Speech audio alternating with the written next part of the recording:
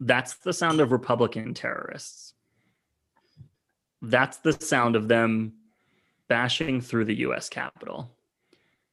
That's the sound of insurrectionists.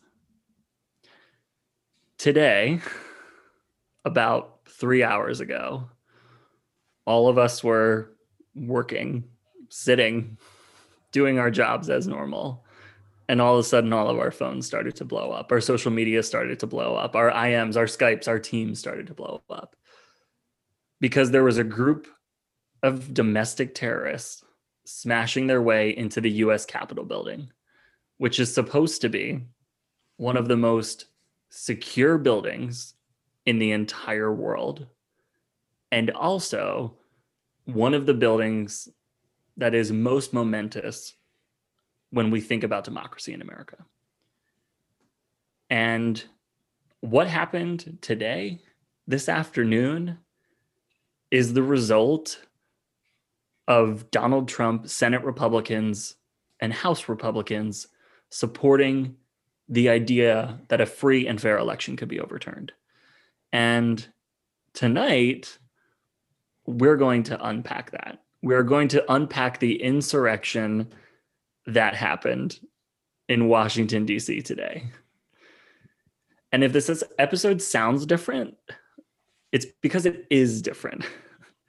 If this episode sounds less joyous, it's because it is less joyous. And if we sound angry, it's because we're angry. And if we sound upset, it's because we can't believe that we even have to talk about this. Because people have been talking about a coup for several months now. And we thought that there was really no chance of that happening. Not that people wouldn't protest, not that people wouldn't show up, but that people would bash through doors, windows, and barricades to attack, harm, capture, handcuff, torture our House representatives and our Senate representatives. This is not the America that we all thought we grew up in, but this is the America that we are living in. And this is another episode of Let's Unpack That, where this politically engaged queer millennial and his friends unpack topics at the top of our mind through the lens of anxiety, depression, fear of fascism, and everything in between. So today I'm joined again by our podcast family, Erica, Kirk, and Andrew. And we're going to have a lot to say, and we're probably going to stumble through a lot of it. This episode's not going to really be edited because our emotions and our feelings are raw. And Erica, I want to start with you and jump in with you. We relaunched this podcast after a few months off back in June with the episode Unpacking White Silence. To date, it is still our most downloaded episode. We've seen Black Squares, we've seen posts about privilege, we've seen more money to Black organizations ever, we've seen the first Black woman vice president, the first Black senator from Georgia, but we've also seen more hatred than ever. We've seen more denial than ever. We've seen people reject the notion of white privilege. When you see what happened today, white people, majority white people, white men, storming a government building, what are the things that run through your mind? Because all of us have thoughts, and we're probably going to want to jump in and talk over you. But I'm curious what you see when we talked this summer for the first times. We felt a little bit of hope. We felt like there was a little bit of a chance and opportunity to be better. Today was not an indication that we are any better. So I'm just curious, what's running through your mind right now? As I'm literally chugging a martini. Wow, you know what? I wrote down all this stuff and it still doesn't feel like enough. It's so hard to put into words. Just like, I can't even just say it's frustration. I can't even just say it's disappointment. I can't even just say that it's sadness. It's just, there's like nothing left, because I remember it was after I believe it was Walter Wallace after he was killed in Philadelphia.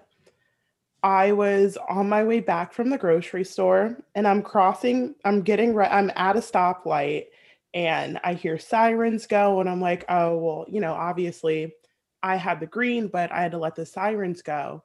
And it's two officers, and following those officers are three Humvees filled to the brink with National Guard soldiers. This is for something that hasn't been sitting on subreddit threads for weeks. Something that, yes, we knew that there were going to be protests, but people weren't telling their families, hey, I might not come back from this protest. The whole notion behind it was not violence. With this, we knew that. We knew going in, and it didn't take much, even though God bless Andrew for being our conservative subreddit troll. But it didn't take all of this research to figure out that this was going to get violent, and they did not treat it the same. The thought or the idea of a protest to fight for justice for Black life taken incites more fear in our law enforcement than the reality of armed domestic terrorists showing up to the state capitol. And the fact that people are comparing the two, it quite frankly makes me sick. If there's, I mean, I don't, I feel like a lot of the people who listen to this podcast are obviously very left leaning and very progressive. But if you are listening to this podcast and you think that there's any relation between the two, you are completely disconnected. And you know what? I'm going to say it. You are actively racist, because to compare trying to make sure that your loved ones aren't going to get shot in the middle of the street for the way they look, as opposed to contesting a fair and free election that is completely in line with the Constitution that you guys swear by left and right until it no longer works for you. Because here's everyone, oh, well, we got to have our guns, like that's what we deserve as Americans. Fuck you. Like, you're fighting for things that you would like to have. I wouldn't just like to have my life. I need to have my life. And the fact that people are comparing the two honestly makes me absolutely sick. And it makes me frustrated. And all of this is happening. And where I get so pissed off is the fact that everyone is like, well, where was this energy for the Black Lives Matter terrorists and Antifa? First of all, they weren't storming a United States building with, obviously classified information, walking into these offices. Oh, and by the way, the officers weren't even letting them walk down the fucking street. Like, you couldn't even get down the parkway. But we're letting these people into the building, and the only difference is the color of their skin. And if you want to say, oh, well, why do you have to make it about race? Because this country was built on racism. Everything is about race. I don't care what the fuck it is. I don't care if it's something small and trivial like Barbie dolls or something serious like Black men and women being killed in the street. And it's just, it frustrates me, but it also proves what I think a lot of people said that they knew, but they never knew the extent to which it existed. Even though this is not the first time we've seen Trump terrorists storm a government building armed. We saw it in Michigan. We saw them attempt to plant a bomb in the city of Philadelphia while people were doing their civic duty, counting votes in this election. So it's just, I wish that there's a neat way for me to package how I feel, but there isn't, because obviously when we decided to record this, we decided to make it as raw as possible. And quite frankly, I have no hope for this country. I have no hope for democracy. Imagine you're in literally any country in the world where we're trying to introduce democracy, which is literally why we have wars. And it's like, oh, look how great democracy is. They have their own citizens storming the Capitol, getting in, um, sitting in the offices of the Speaker of the House, putting elected officials' lives at risk. And the one person gets killed. One person gets killed. One person gets killed trying to bust their way through a barricaded door. Yeah, a terrorist got killed today. Yes. And Chuck Schumer's mourning, even the Democratic majority leader now in the Senate is mourning. Andrew, I think you might be muted. Ooh. With that, like every single Black person that has been killed ever, but especially this summer, everyone always shows up out of the woodwork and says, well, what were they doing? Well, if you act like that, that's what's going to happen. This woman fucking did that. What do you get for breaking into federal government property and then trying to break through a barricaded door with Secret Service agents whose job it is to kill people who break onto federal property and are fucking trained to do that? All those guys did was their job. In this case, you can absolutely say what she did invited exactly what she got. Without question. There is no other explanation for her getting shot. And I've also seen conversation online too about how these people don't fear the police. White people don't fear the police. She made it that far. She made it that far. She plowed her way through. She had made it past barricades. She had made it into the building. She passed through the smoke, like the smashed glass. And then she tries to enter the chamber that's barricaded by what? A wooden banister? Like that's how far this person got until it took somebody to fire a shot. There are videos online of the DC police kind of running upstairs and retreating and backing away and backing away and backing away. There are clearly 3 or 4 of them. And like nothing, no shot, no tear gas, no rubber bullets, I saw pepper spray. Like I've seen very little videos of tear gas. There were hundreds of people in that building today. They climbed the fucking front wall and hung flags off of it. Like it was a fucking coup. Yeah. And we know that the protests this summer could have never gotten that far.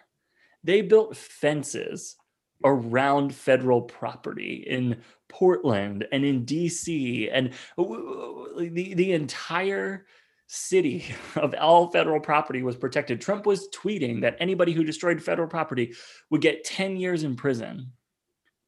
Yet we've saw maybe 13 arrests today out of the thousands of people that were there. This is fucking America. I've been to music festivals with better security. Yeah. That should not be DC police. Where the fuck is the National Guard? You could see the fear in the police, and there was no fear in all the footage I saw. There was no fear with any of the people breaking in. The privilege of thinking that you could just walk in, which they fucking did, and have no fear that they were going to get shot. Like that woman, I guarantee that in her last moments, it was nothing but utter surprise for what happened. And in the video that somebody posted moments after it happened on Twitter, you could tell everyone around was like, they were blown away that this just happened. Like complete and utter surprise.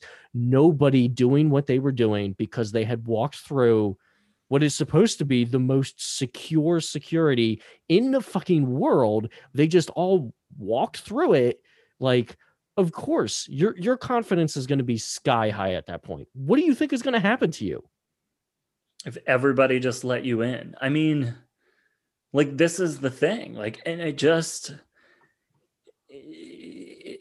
not to leave the race conversation, because I think we're going to come back to that. But this shows how vulnerable our government has been for the past 4 years. This shows how insecure our politicians, our elected officials, our cabinet members, all of the people who are these lifetime federal employees keeping our government afloat, how at risk they have been. COVID was one thing that showed the fragility of our country. This shows just as much fragility. What does this say to all of our enemies in the world? What does this say to international terrorists, since we know we have domestic terrorists? It says walk the fuck through the doors if you want. The police will let you in, actually. The police will let you in. Dude, yeah. Like, I like saw this tweet and it said "coup the color of mayonnaise," which is a reference to Mercy by featuring Kanye West. But it truly is. It's a matter of, this person looks like my uncle, and my uncle's a good guy, so I'm gonna let him in. Like, to me, it's tribalism at the end of the day. Because if I saw a group of white men approaching me, I'd fucking run. I'd be like, no, baby. But if I saw a group of Black women approaching me, I'd be like, damn, what's good? Like, and I think that is a human trait, and it's a primal trait, but like, it's also your fucking job to protect these people in the Capitol building. Like, you couldn't do the bare fucking minimum. And it's because they went into it knowing that they had no intentions of doing anything. And they denied calling in the National Guard initially. They said, we don't need them here. And wasn't Nancy Pelosi up on the podium like saying, get the National Guard in here? Yeah, she asked hours beforehand. Like hours before, whenever Trump apparently asked for it, like 5 hours into it. Just as like a random sidebar, I personally think that if you are a healthcare professional in the DC metro area, 100%. Nope. Be able to opt the fuck out. Like, oh, baby, where'd you get hurt? Oh, there? Mm-hmm. Sorry. God forbid. I think the same thing if these people contract COVID. Like, to me, oh yeah, you ran into a building without masks, surrounded yourself in crowds. You don't deserve the care that you would get from these healthcare workers. And I realize that sounds extreme for me to even say, but they showed no respect for human life. So why should they put our healthcare workers' lives in jeopardy? Well, Sorry, Kirk, I think you were going to say something. I did want to say, I think the point you made before that was really interesting about what does this say to other countries? Like, what does this say to other people? And I know we all know people in other parts of the world. I texted one of my friends who lives in London, who has a bunch of friends everywhere. And I was like, I'm just super curious. Like, what are your friends saying? Are people texting you? What are they saying? And she was like, one of them thinks we look like North Korea. Other people were telling me that we look like the scariest part to me, the first thing I actually thought of when I thought of other countries, it was like, this scares me for like, what could another country do to us right now? Like, what could someone do to us literally today? Because not even because like clearly the Capitol is unsecure, but like we're so focused on our own country eating itself that like someone could literally come in right now and do whatever they want. Just from a distraction perspective. And that's, I don't know, like that's scary to think about. We're at our weakest point. I mean, Iran is filing motions with Interpol to arrest Trump. I mean, it's all symbolic, but other countries are seeing our weakness and they're going to exploit it. Yeah. What's funny about this situation is my girlfriend and I are slowly working through The Crown. And a week ago, we watched the episode about Michael Fagan, the guy who broke into Buckingham Palace twice in 1982. And like, neither of us knew about that.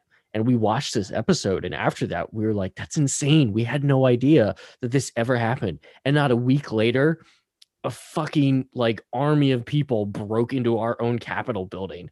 And here I was thinking like, oh, this is just something that like, you know, it happens in Buckingham Palace because it's this old ass building and it was the 80s and security is not that great and everything. And, you know, like, I mean, there was assassination attempt on Reagan and JFK was assassinated, but all that was decades ago. Like that kind of stuff can't happen here. And then it literally fucking happened today. It's wild. It's totally wild. I It think the exposes craziest our. thing, Paul, to your point. Yeah, go ahead. Go ahead. Oh, I think he is frozen. Yeah. Yeah, he's frozen now. Yeah. Oh, he's back. Oh, Kirk, you're back. Sorry, what were you saying? I couldn't hear for 10 seconds anyway. No, you were saying, oh yeah, Paul, what you were about to Oh. say. Yeah. I forget now.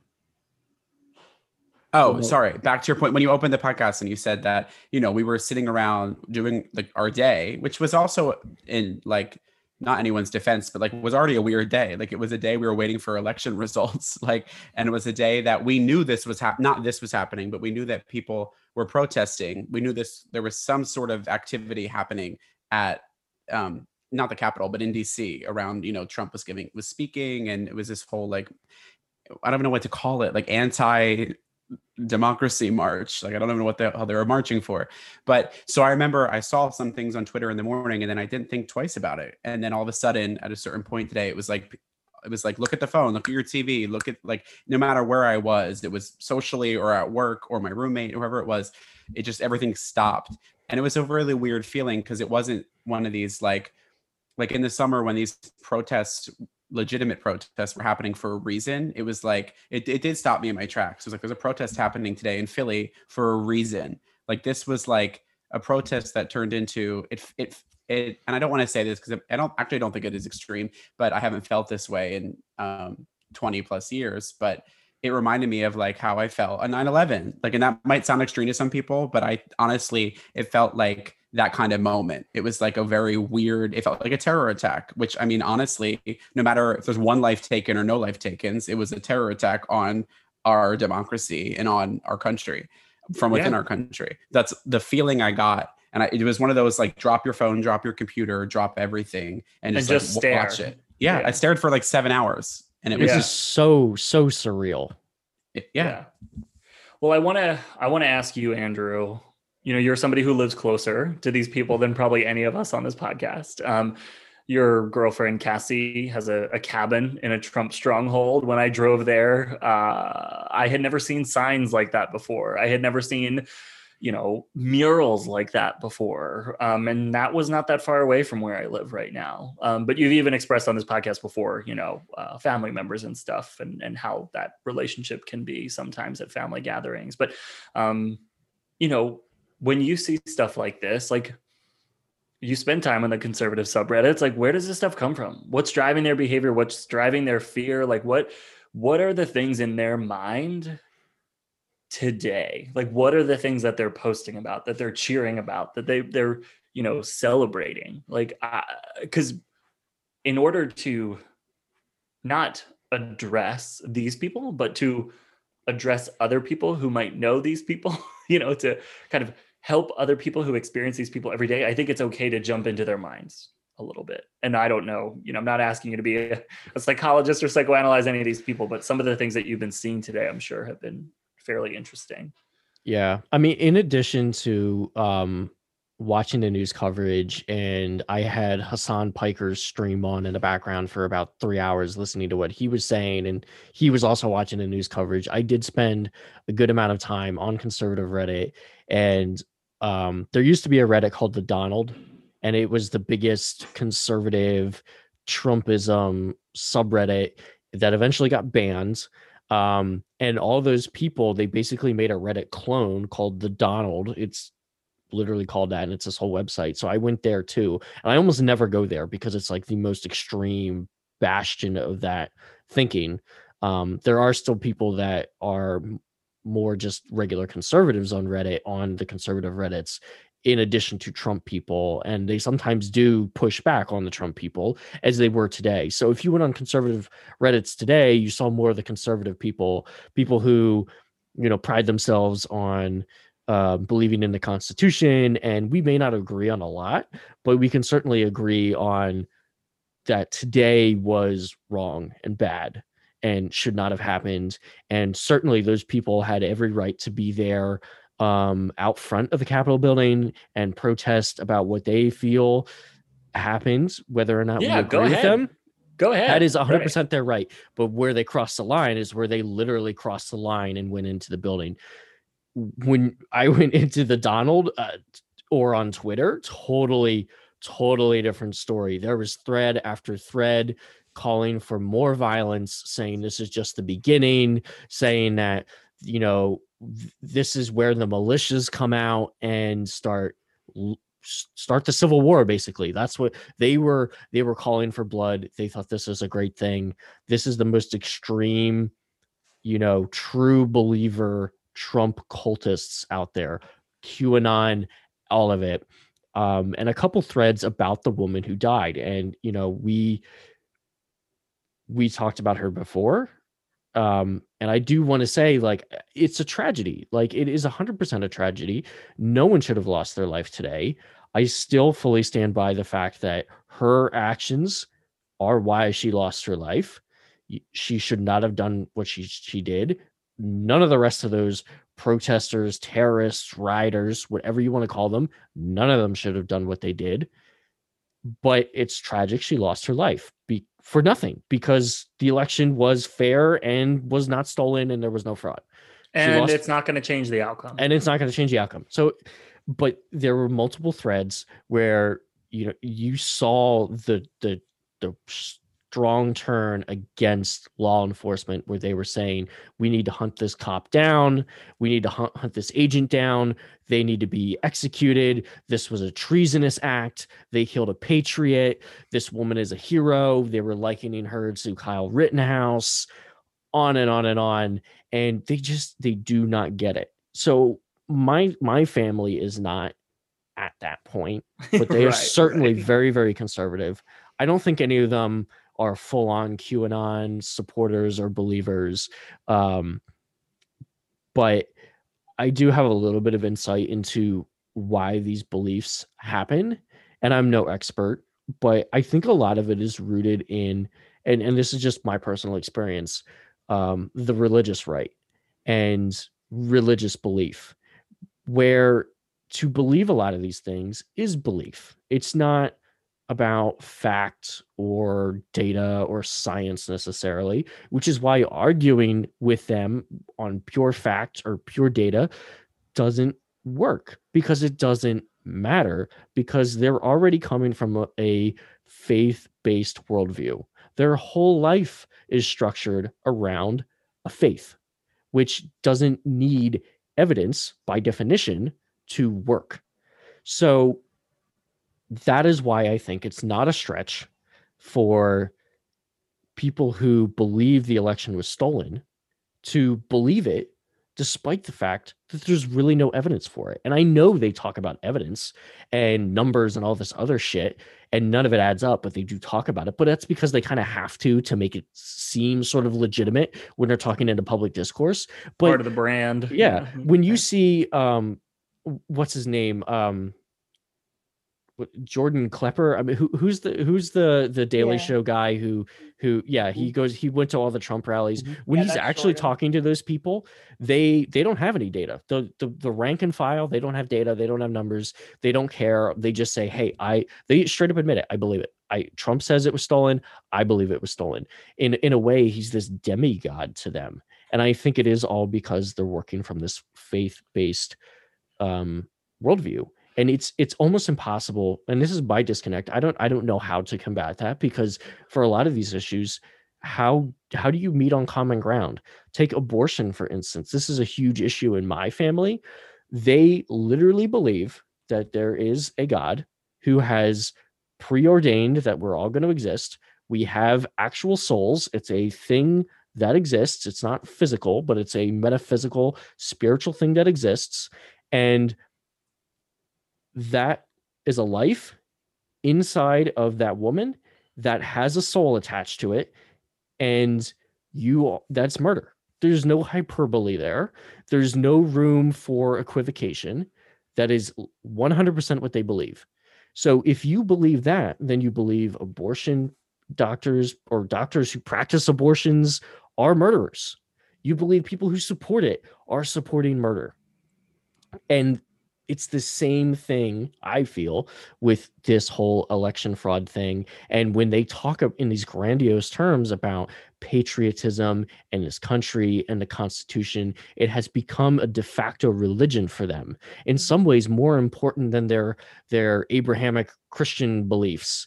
Um, it, it's the way they talk about it. They talk about it with reverence. I mean, all of these people sin Monday through Saturday and then go to church, and but none of them in their mind are sinning on the country.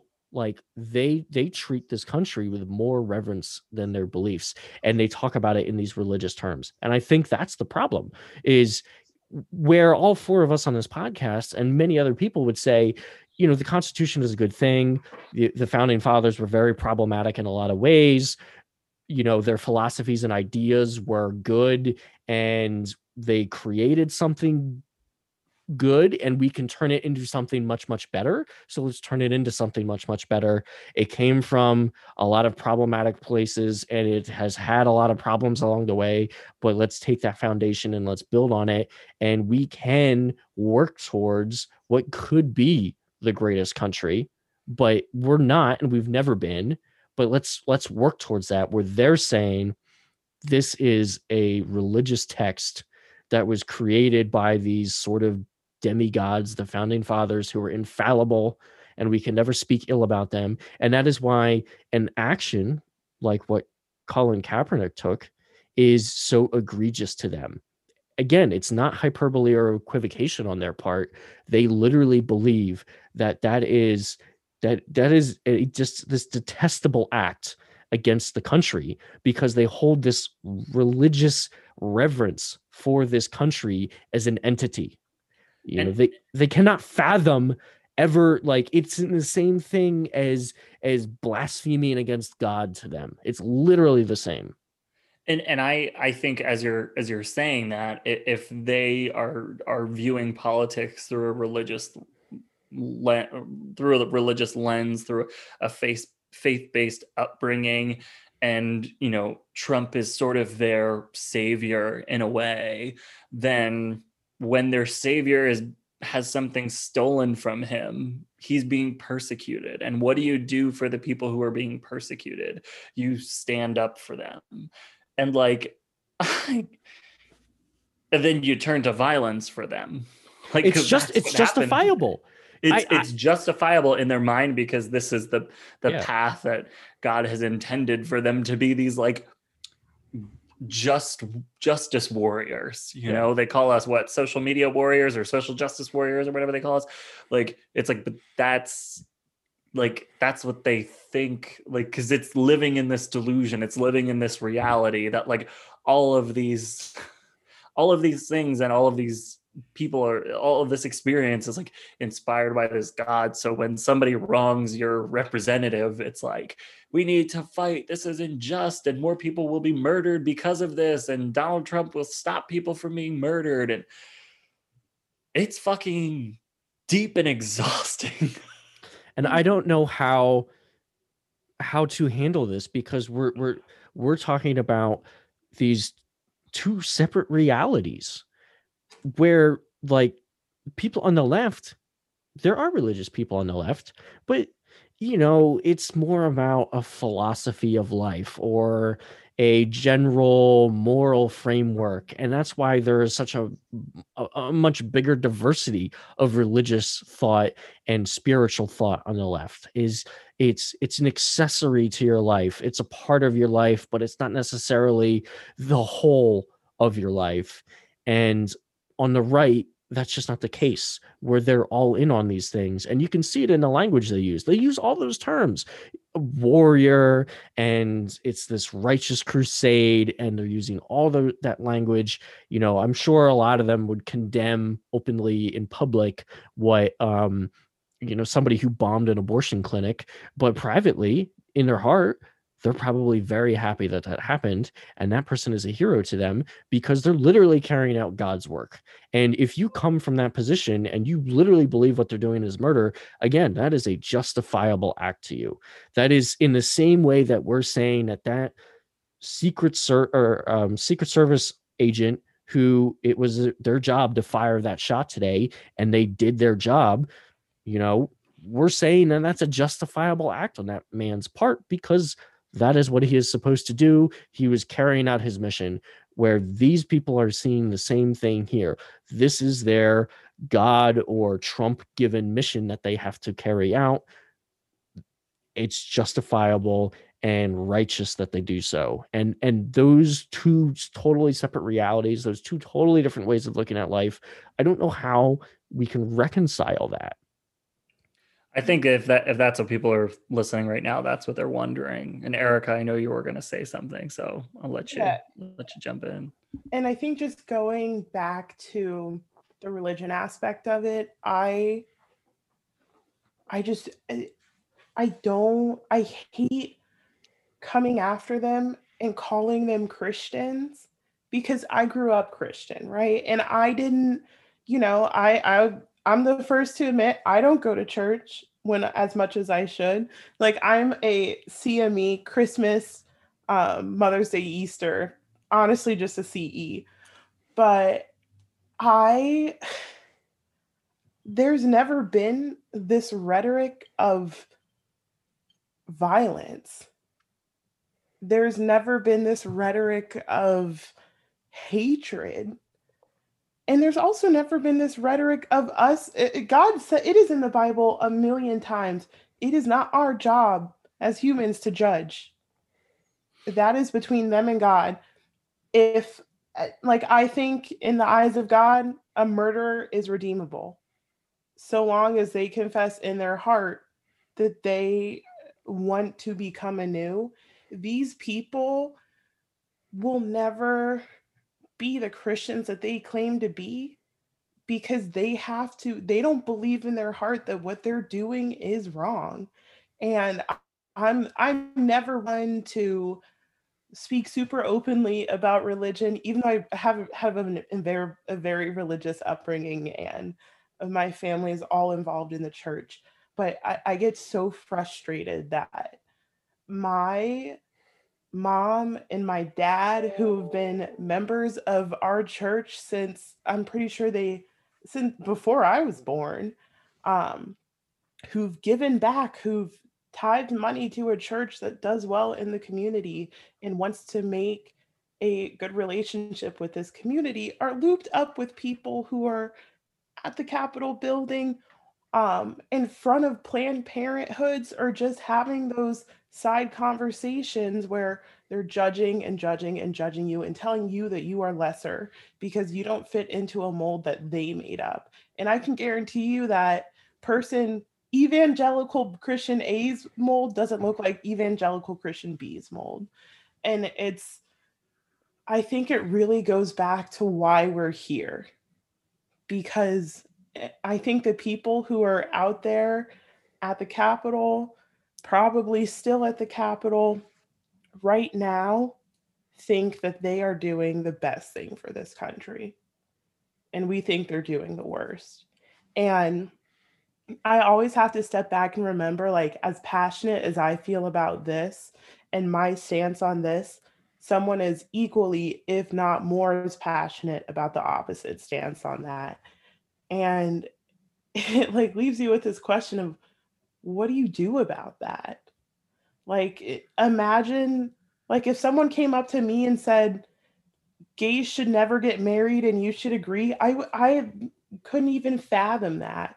But if I went up to them and said that gays deserve the same rights as anyone else around marriage in anything, they'd be like, what?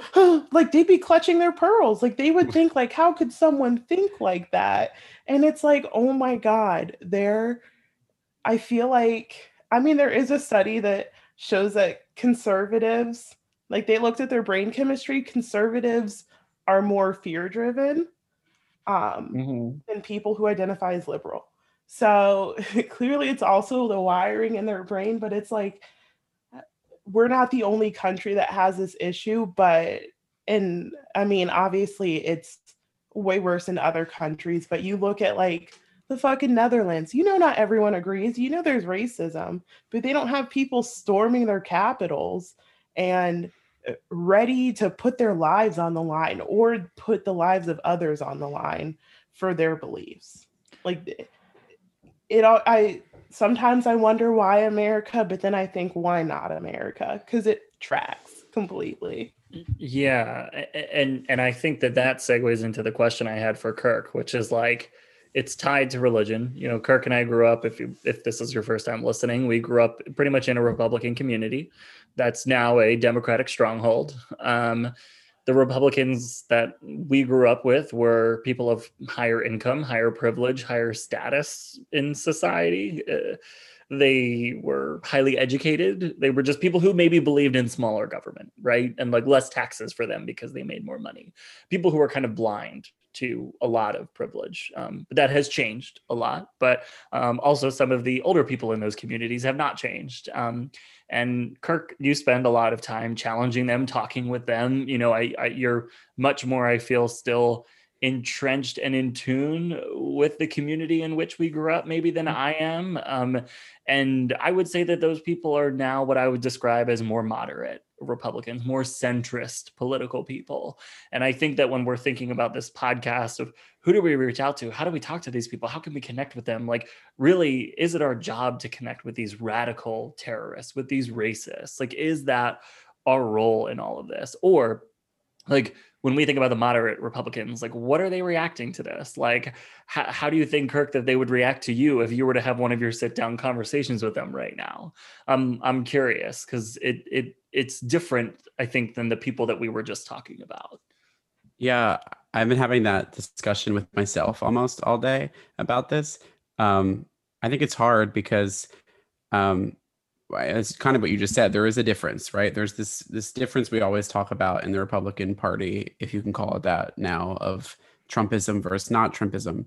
However, I've had today in group text that I'm in, like with certain friends or whatever, that people are super quiet. And I would say I don't have any friends that are like all gung ho for Trump, but there are probably people in my life that are moderate. What I guess is what you would call them. I feel uncomfortable still calling them moderate when you can see stuff like this happen. And not use your voice. Not even just respond. And I don't know if these people will listen to this. I really don't give a shit. But to not even like, I just couldn't imagine not having some sort of feeling toward this, even if I'm not me or Paul or Erica or Andrew. Like, I don't get how you can't have some sort of like, what the fuck is this? And part of me today, and I'm going to say it first and then say why it's wrong. But part of me today was like, is this how like people that feel this way felt when protests were happening around Black Lives Matter or about certain people that lives were taken? Quite different reason to protest, but people feel this upset than we feel? And I was like, maybe they do. And I'm like, fuck no, Kirk, they don't. Like, they don't feel this. They just see, there's destruction and fire and Starbucks, Wendy's and Target are looted for 5 minutes, and that's horrible. But they don't feel this. I really believe they don't feel this. And I let myself for a second think, okay, maybe I'm just on the other side for once, and I'm seeing something happen that's been happening. But no, this is so completely wildly different. So when I have seen people on my social media or whatever that I've quite frankly unfollowed since then this afternoon, but posting things like, oh, all summer and no one gave a shit about the violence that was happening, and all of a sudden it happens. I was like, wait a minute, it's happening in a place that Republicans apparently care more about than Democrats do, right? Which is government property, I guess, because all summer they cared about the Christopher Columbus statue in Philadelphia or whatever statue in whatever city, which is the same thing, is federal property. But all of a sudden they don't care about that. It never adds up with them. And I try and like do simple math in my head with it, and it never works. It's always like the what about? It's whataboutism. Like it is whataboutism. Yeah, and it's like there's no meat to an argument. It's quips. You're right. Puns. So today when I found myself being like, am I being that way? I'm like, no, this is the whole world is looking at us right now and feels the same way. If you're on the right side, then I'll say that on the right side as we are, and feel that this is not okay. And so I'm having an issue with I don't know if tomorrow, if I had a conversation with someone that is identifying as more moderate, but still is like, if there's any but or well or like any justification of what happened today, I and I said this, I think, before the election too, is I'm so done with anyone that has anything to say or support or of Trump or that part of the party. And that's kind of where I'm at again. I feel like I'm back there where for a few weeks I was like, okay, people can change, blah, blah, blah. But I really don't think, I think after this, if you can't see the difference, I don't think there is moderate and not moderate. I think it's like either you see it or you don't see it. And I'm hoping more people see it. I still even think it's quite ridiculous that it could get to today and you're starting to see it, that you couldn't see it before this, because I think as much as today pissed me off, like it is quite literally what I expected for this administration to end. Like this is, and I don't know if I ever realized that or vocalized that, but it makes complete sense. Like, I don't think anything about this doesn't make sense. And I've heard all day people saying, referencing his speech at his inauguration, talking about American carnage. And like, this is American carnage, quite literally. And that's how his legacy or whatever administration or whatever is going to end. Whether he wanted it or didn't, I believe he did want this. And, I just think that it's hard for me to justify someone that tomorrow, no matter who you are in my life, if you're my mom to my friend, were to come to me and say, well, no, I'm sorry. I don't think we can. I think anyone listening should realize it's okay to finally be like, fuck you. Like there's no more well or but, or, they're just trying to, I don't even know what they were trying to do. The election isn't like I'm sure like they can go protest like Andrew said all day long. That's fine. No one's going to stop them. But even then, right. I'm like, go ahead. You look stupid because I don't know what you're protesting. Like you're protesting a democracy. The election is decided. Are you protesting the Electoral College? Go protest it because you'll never win an election again if there isn't one. If no Republican will ever be elected to president ever if there is no Electoral College. They'd have to massively change their entire party platform. Seriously. Yeah. And this is a formality. It's literally the pastor at the wedding saying, if anyone has any objections, speak now or forever hold your peace. Yeah. Like no one's going to stand up and say it. I mean, we saw that today, but still it's not going to happen. This is like, it's just political theater. It's just our version of all of the pomp and circumstance that happens with the British monarchy. That's what this is. Mm-hmm. And it's been decided. And what are they going to do going into the Capitol building? Are they literally going to find the votes and take them? Like, what were they expecting to happen? Someone got them. Let me say, obviously. Yeah, the staffers on the Senate floor, on the congressional floor, when they had to vacate the premises, somebody ran for those Electoral College certification ballots that were in these like wooden chests. I was like, number one, is this a fucking National Treasure movie? And also, like, dude, honestly, that's what it looked like. Fucking God, because there's probably some law somewhere in the United States Constitution or amendment to the Constitution where if the votes are lost, then the president wins. So like thank God that some gay intern who works for Nancy Pelosi, who's like, yes, work San Francisco, like ran towards the fucking votes and was like, I don't care if I get shot. But Joe Biden needs to be president. He said, this is for America. I hope there's video of this. I mean, the movie about live, today. Like, the movie that gets made about today, which will happen, is going to be quite insane. Well, the movie, you mean that's going to get made next week? Because this is another thing. And I'm just going to throw it out there because it resonates with something, Kirk, that you just said. It's like, can we stop joking about this already? Like, it's like, can we stop memeing this? Just give us a second.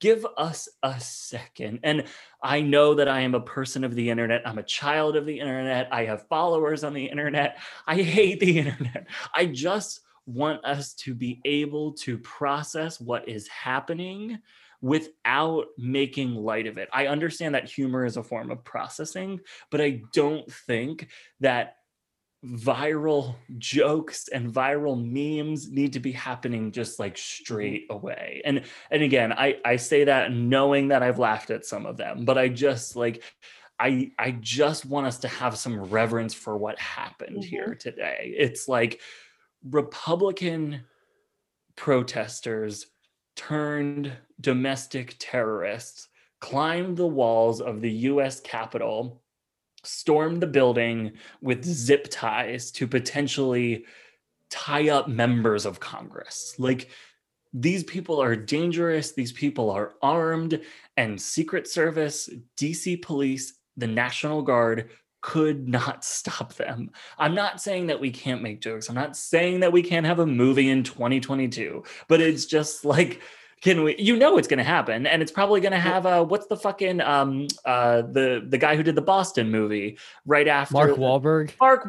I was going to say it's probably going to be National somebody Treasure. like Gerard Butler. For some inexplicable reason, it's going to be like a British man that plays. Yep, the main London has character. fallen. Yeah. Lincoln has fallen. Whatever the fuck the angel has been butt fucked. Whatever the last And I think it one was. thing, but to Paul's point, like I think the memeing is 100% like we shouldn't be doing it, but we really shouldn't. I don't think there's any in a week from now, whenever, like with the photos of the people inside Capitol, which it could so easy. Like my mind went to 75 different places of like, what could I do with this photo?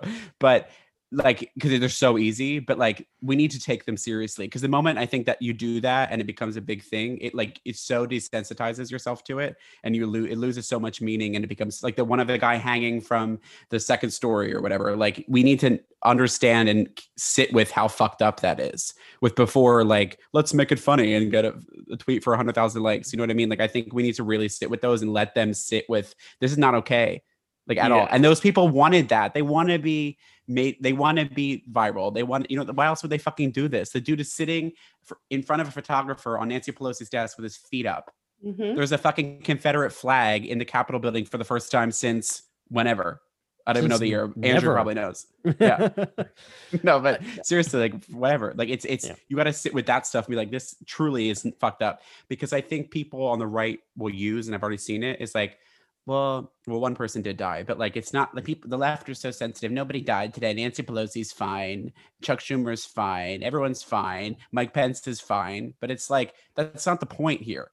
And what happens the next time? Who's to say that this is going to get better? Like, these people could have had way more ammunition, way more arms, way more weapons. Like, I can't believe we didn't lose more people today. And that's why I think we should transition into some of the questions that we got from people on Instagram. Like, because the main thing that people are worried about is like, what do we do now? What do we do from here? How does this get better? How does this, I think, and maybe I've been motivated by the internet today, I don't know, but I think that if you don't make Donald Trump, if you don't make Mike Pence, if you don't make Mitch McConnell, and all of these Senate Republicans and all of these Republicans in the House pay for what they did, because they motivated and instigated this domestic terrorism today, if we don't hold them accountable and hold them liable for the crimes that happened today, if we don't arrest these protesters, this will only get worse. Like, I cannot hear a speech from Joe Biden about how we need to heal. We do need to heal, but we also cannot forget the images of today. And already it's like, oh, we're just back certifying the vote. I'm glad that they've decided that it's permanent. Some of those congressmen and women right now are probably experiencing trauma. Like there were people ducked down in the gallery of the Congressional Hall today, like as Secret Service agents were shooting at people. Like it's great that they're certifying the results of the election, but also we cannot just move forward. This is not something that you move forward on. If not, then just chaos reigns, right? And this, we just have said that this type of behavior is okay. And I think like that's the last 4 years is we've never dwelled on anything for any length of time. And that has been the playbook of Trump's entire administration is a new scandal, a new chaos every single day. As soon as one thing happens, they create a new thing. So you forget about the last thing. And a year feels like 10 years. I mean, we were watching the news the other night and they referenced the Ukrainian phone call because in relation to his phone call to Georgia just a couple days ago. And that Ukrainian phone call was less than a year ago. Yeah. Like it feels like a decade ago that Mhm. that call happened. And that has been what has happened for the last 4 years is the news cycle has gone from a 24-hour news cycle to a 1-hour news cycle to a 10-minute news cycle. There's something new happening every single minute. You cannot fucking keep up and you can't unpack or deal with any of it. So you can't hold anyone truly accountable because it's gone in literally minutes. Mm-hmm. I And completely it worked. agree. It's 100% worked. It's scandal exhaustion for all of us. And how are we supposed to hold people accountable when our elected leaders will not? Like when our elected leaders are talking about healing and moving forward and uniting the country. Yeah, let's unite the country. I want that too. But I also want people who break the law, threaten our leaders, and threaten democracy and threaten our elections to know that this behavior is not okay. Because there could be somebody watching today. I actually got a question on this it was Driver Picks the Music on Instagram. And they said, I'm only 18 and I've lived in fear my entire life. How do I deal with this? And I just thought, oh my God, this is 18. This is Gen Z. So they weren't alive when 9/11 happened, but they live in a post 9/11 America. And for almost 25% of their life, Donald Trump has been president and or running for president. And then before that, we saw 8 years of Barack Obama, but we were in war the entire time. We're at war, excuse me, the entire time. We've been at war that entire person's life. We've never not been at person's war. life. Yeah. Yeah.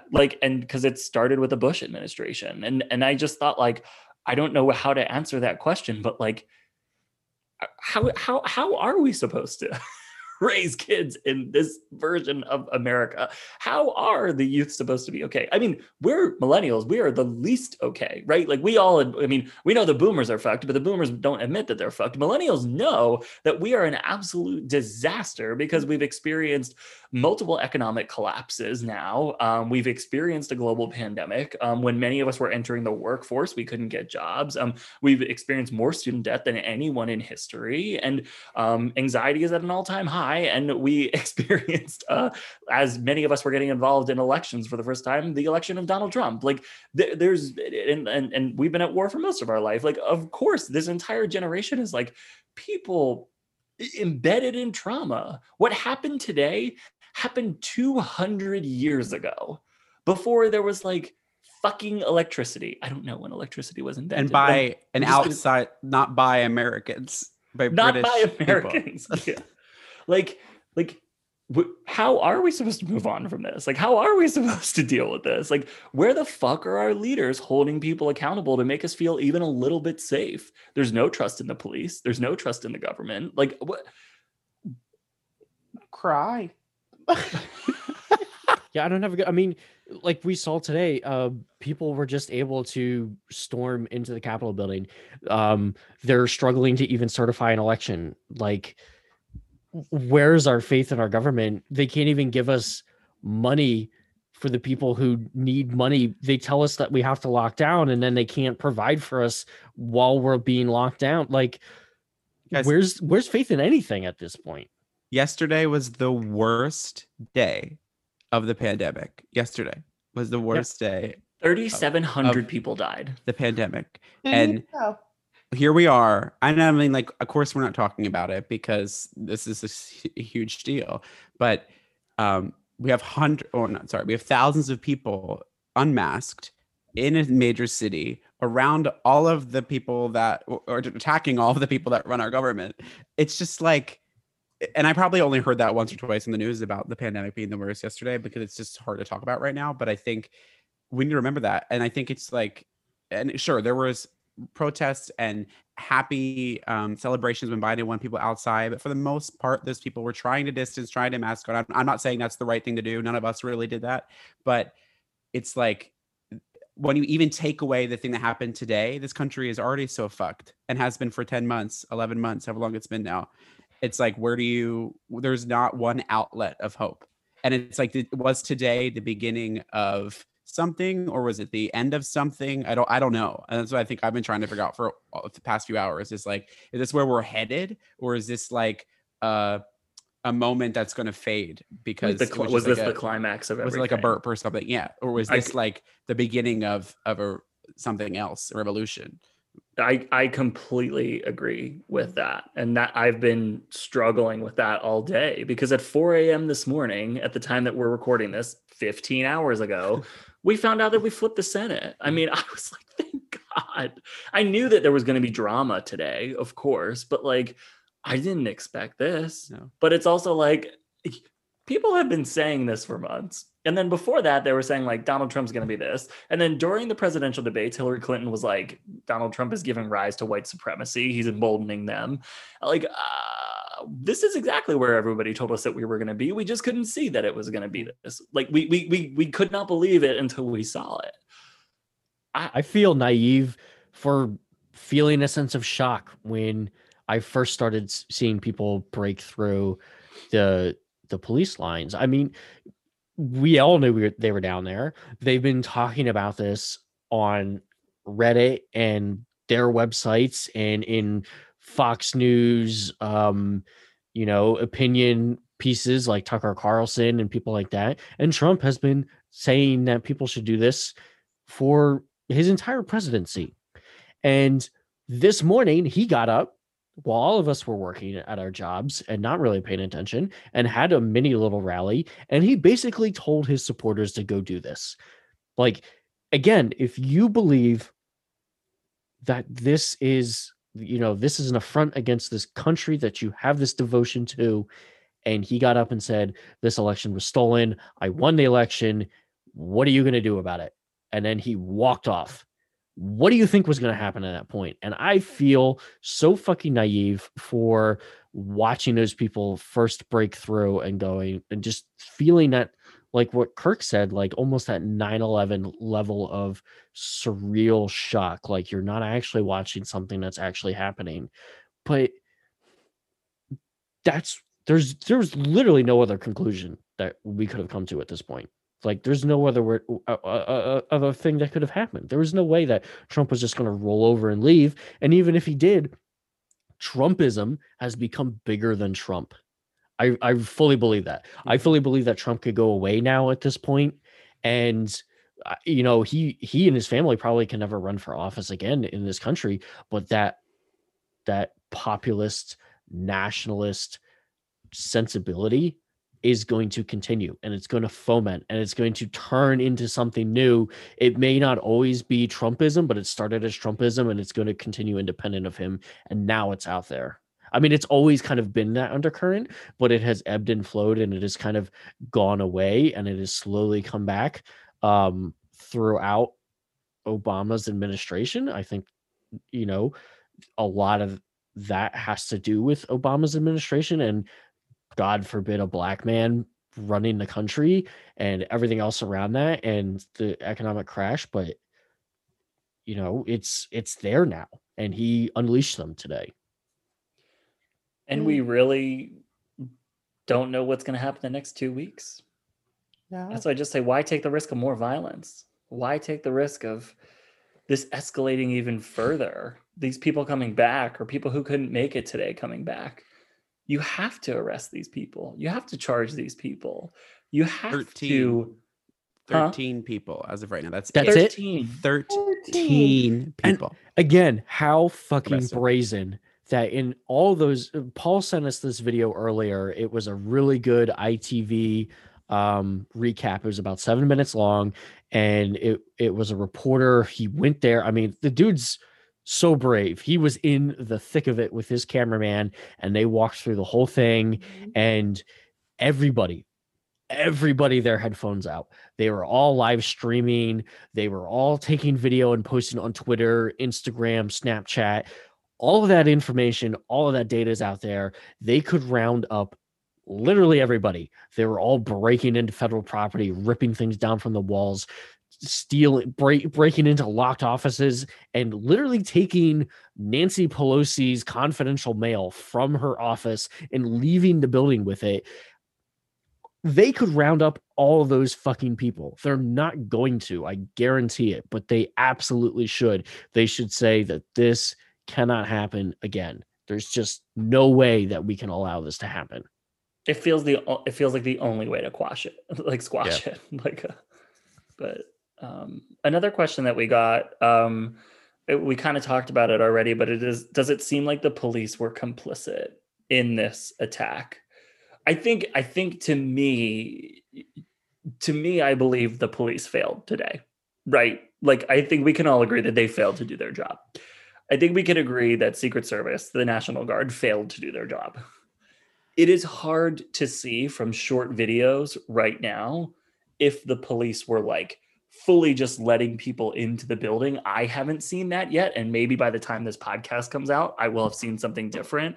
I know we saw that one video of the barricade being moved, but it looked like there were Trump supporters on the other side. So I wasn't sure if that was like a misplaced barricade or like what, like, but the police failed today, certainly. I mean, like the Capitol was breached. So I don't know, Erica, I don't know if you have any thoughts on that. I mean, clearly they didn't treat them with the same way they treated the Black Lives Matter protesters, but I feel like the police did exactly what police have done. And like, so it's like a silly thing to compare it to, but like I was watching Lovecraft Country, and in that show, you see a white cop and you're like, fuck, like time to go on the run. And I don't think that's really changed, where just because they're in a uniform doesn't mean that they don't have the proclivities of a white person in America. And I think today cops did what cops do, and it's show clear bias towards white people. So, I mean, did they fail at what they were supposed to do? Absolutely. But did they fail at what they've been doing since an official police force was established? Absolutely not.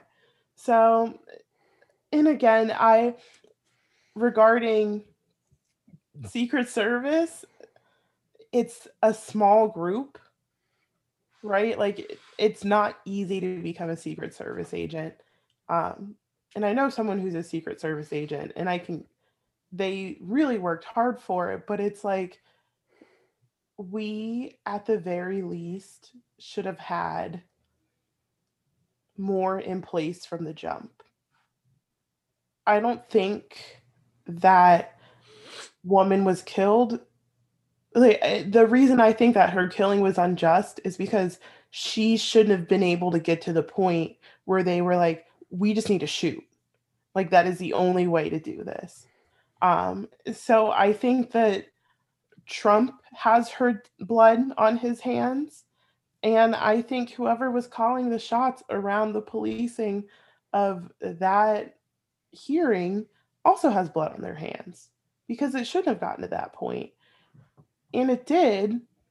And again, we all saw the pictures of the National Guard stationed at the Capitol during the Black Lives Matter protests. So clearly they can mobilize, and clearly they have the manpower for it, but they made the conscious decision not to deploy that. And now they have a individual who is an American citizen, because Timothy McVeigh was a terrorist, but he was an American terrorist. And so now you have a citizen shot and killed by our Secret Service, the United States Secret Service, because you thought, oh, these white people can't be that bad. And so to that point, it's like, that's you. Like, so many things happen to cause that woman to die, and they were all completely avoidable. And they were all decisions made, conscious decisions made. her own decision made that got us to this point. And I don't think that these are done. This is not the only night. They will be back tomorrow. They'll probably be there for the next 2 weeks. Who fucking You knows? know they have hotel rooms. Like, where do they think they're going? Yeah. Yeah. Like, that Denny's is gonna pop off, but I mean, Erica, to your point though, I think where you said, which I think is a visual that everyone probably has seen, but it's something that needs to be reiterated like 75 times, is this visual of all of the national security on the Capitol steps during, and I don't think it was during a Black Lives Matter protest or whatever the protest was for. It just what happened for weeks. Like us who live in Philadelphia, like we had National Guard here at City Hall on random Mondays, Tuesdays, Wednesdays, Fridays, Saturdays, when there was no protest scheduled to go on, but they were here and they were just showing their presence for I don't know what. So that's what boggles my mind, is that this was so planned and the police could have done their job. But it's so funny because like I think Paul, when you asked that, you're like, did the police do their job today? It's like, they didn't do it today, but they also don't do it. Like, what is their job? Like, they don't do it at a Black Lives Matter protest. They do their job, but it's the opposite. Or not even a protest, in a situation where they kill an innocent Black life or any life. Like, that's not their job, but it's also like, what is their fucking job? Like, that's I think a valid question at this point, because they didn't protect a Capitol today. But then if it was a flip situation, they protect other things, but not lives. It's just, it's coming. It all comes down to the situation as to what their job turns into. It feels like it's like dependent upon who is the person that's attacking us, our job changes. Yeah. The way we treat. Like, that's what it feels like. Yeah. They show up or they don't show up, or they're deployed or they're not deployed. Like, it's crazy. I agree. I agree with what both of you are saying. I think it's a failure from the top down, because they were talking about bringing the National Guard in and they didn't. And they basically left it up to the Capitol Police, and the Capitol Police completely failed. And I don't blame the Secret Service members, because what Erica said is 100% true. There aren't that many Secret Service members. They're very specialized. They're highly trained. A lot of them are former military. They've lived a career of security force or policing or working in that environment, and they're very dedicated to their job. So I don't think we can blame them, because there was only a very small group of them in the inner chamber that were trying to hold this massive terroristic crowd back that the Capitol Police let in. So it's a failure of leadership for not taking this seriously when they said they were going to do this for weeks and weeks and weeks. And then it was a failure of all those police out front of the Capitol that let everybody walk through barrier after barrier. And then what are the poor Secret Service members? There's 4 of them behind this barricade. What are they going to do? And then we did see it finally getting cleaned up when the National Guard came in. And yeah, of course, the National Guard were deployed to cities around America last summer and throughout the year. But the one thing I think we can all agree on is there is still a heavy respect for the armed forces in this country, including with Trump voters. And I don't think it would have gotten to the point it did if they had deployed the National Guard, because once the National Guard showed up, it was game over. Within 2 hours, they cleared the building. It was over. The fact of the matter is, I think this really highlights the failing of traditional policing in America across the fucking board. The Secret Service did what they could do, and then it had to be the National Guard that showed up and did it. And it was the failure of the leadership decision to not deploy the National Guard from the get-go. I don't think it would have gotten to this level had there been a regiment of troops in front of the Capitol building at 1 this afternoon. It probably would not have happened. I agree. I think, I have so much to say.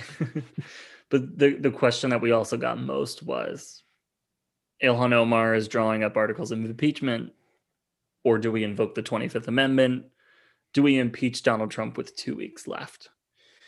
So I did a little bit of digging of like the 25th Amendment because like I don't know a ton about it. But from USA Today, it says, how could the 25th Amendment be triggered? You know, as Andrew said, failure of policing. This is failure of government, failure of security.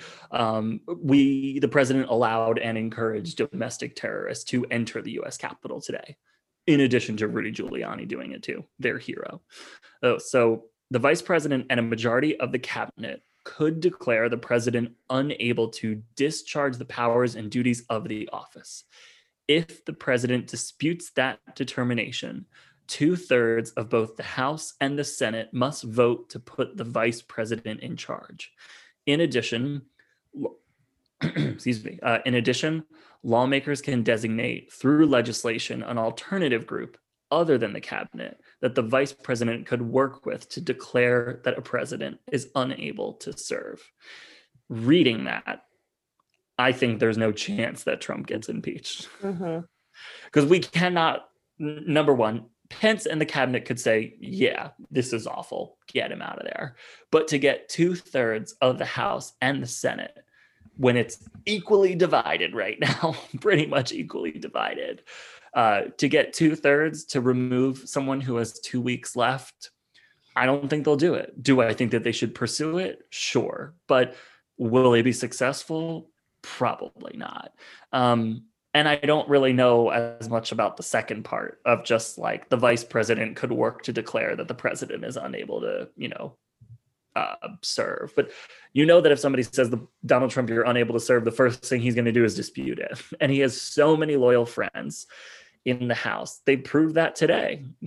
Like, these are the people that incited these attacks today. Yeah. I don't think it can happen. I think the one thing, I guess the only upside of it there's lots of upsides, I guess, if it were to happen, but I think the reason they want to pursue it is because if you're impeached twice, you can't run again, I think. So that might be why they would pursue it and just closing the casket on that situation of that he can't run again. But yeah, I don't think there's enough time. I mean, the impeachment that happened prior, how long did that take? I mean, that took a while. A long time. Yeah. So it's like doing it in 2 weeks. Yeah. I don't know. The House could do it. They have the majority. The House could do it. So, but is that enough? Is it going to go anywhere? Yeah, it's going to go anywhere. Yeah, like it's enough to impeach him because it's a majority in the House, but it's not enough to remove him because the Senate's not gonna. Lindsey Graham just said 3 minutes ago that Trump and he have had a hell of a journey, and enough is enough. We've got to end it. Oh, as he was voting, this is happening right now. End the presidency or end. I think end that. And I think end the he was going to. I think. Was he a part of the whole? Why can I speak? Yes, right now? He has went back and forth, but he's saying we have to end it. Yeah, yeah. So who knows? Who knows what people are saying tonight? This is all happening right now as a recording. But I agree with you. I think if we had more time, I think it might be something that could actually happen. But I don't know how speedy they can be with it. But that would be we'd have to look more into it. But the only real upside of it is just confirming he can't run again, I guess. Not that I really think after this it would. I don't know. I don't want to say that. I got knock on wood. Well, he's definitely not going to be able to run as a traditional Republican again, but he is certainly going to be able to create his own third party, the little Trump party. And really, when has the government ever done anything in 2 weeks? It's literally impossible. And the only option is for Pence to step up and say, I declare him unfit.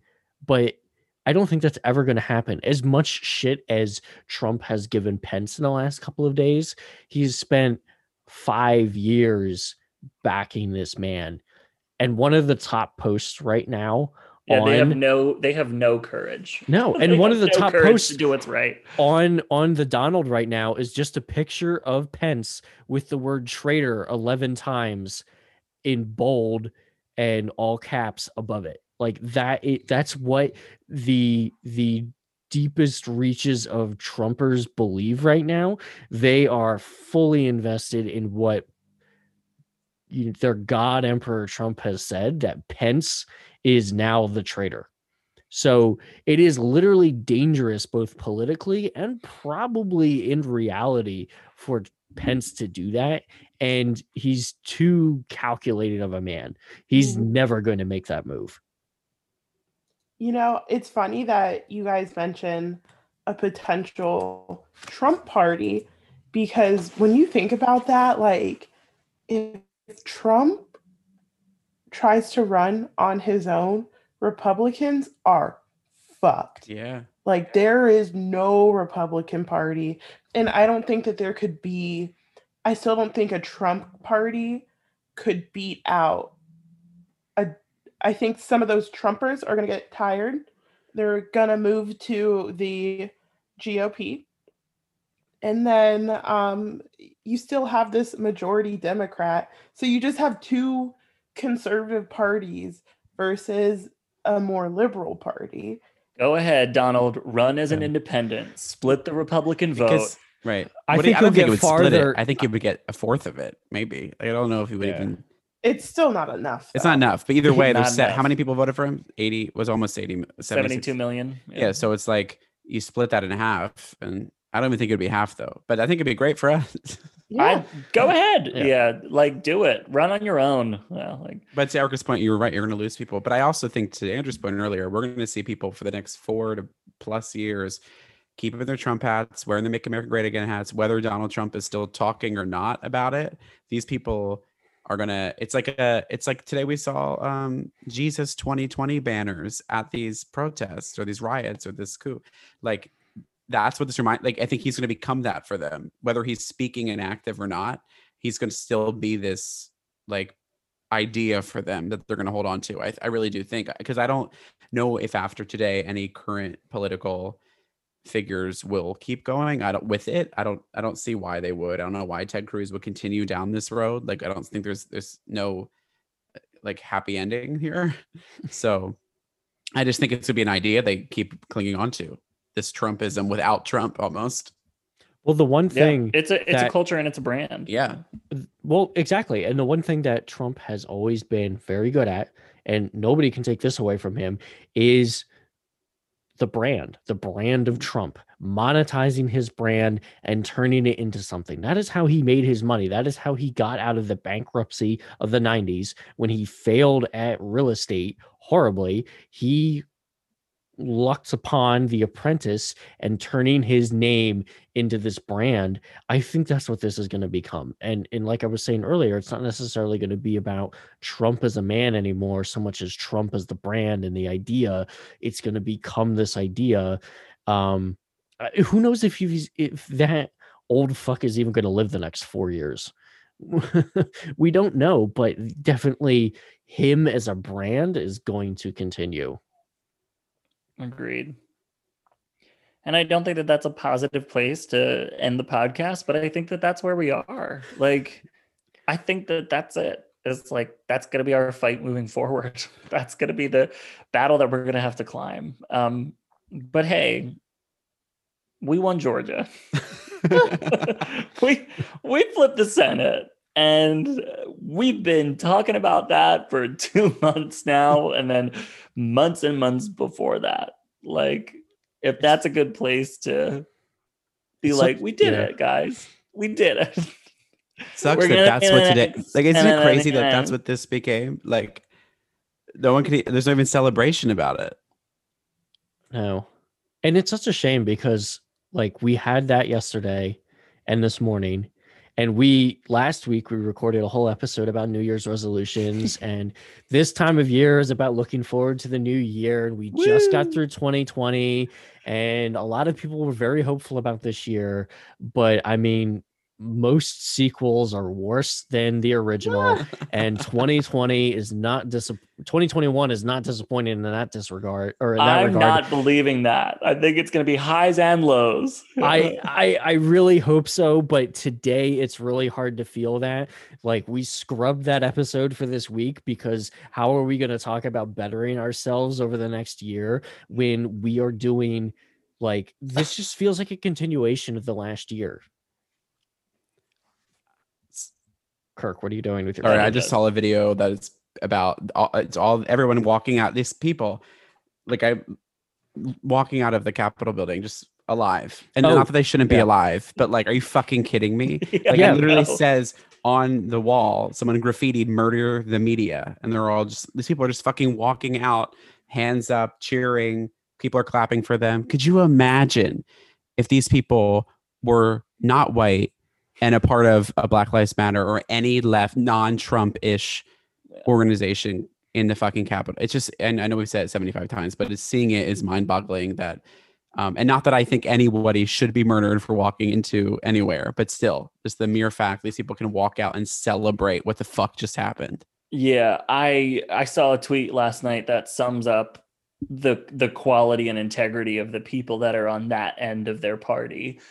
And it was from that former commissioner from Lehigh County, Pennsylvania, Dan Browning or Dean Browning, the guy who posed as the young black gay man on Twitter. He accidentally tweeted from his real account that he was a young gay black man Instead of his voting for Donald burner. Trump.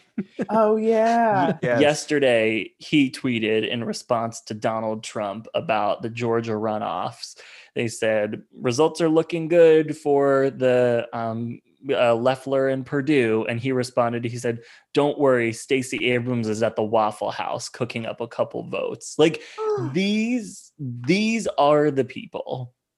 These are the people that invaded the Capitol today. They're disgusting, they are racist, and they are domestic terrorists. And I don't know what to do about them, but certainly it will be a conversation that we're going to have moving forward. So they I'm have assuming we have drained no action items this week. no action items this week. It's just to keep following the news because this podcast could be outdated, even though it's going to be released in 8 hours. Yeah. Just go get some fucking sleep. I feel exhausted right now. I haven't felt this exhausted in a long time. Yeah, it is. It's an election. I It could is drink. the longest election ever.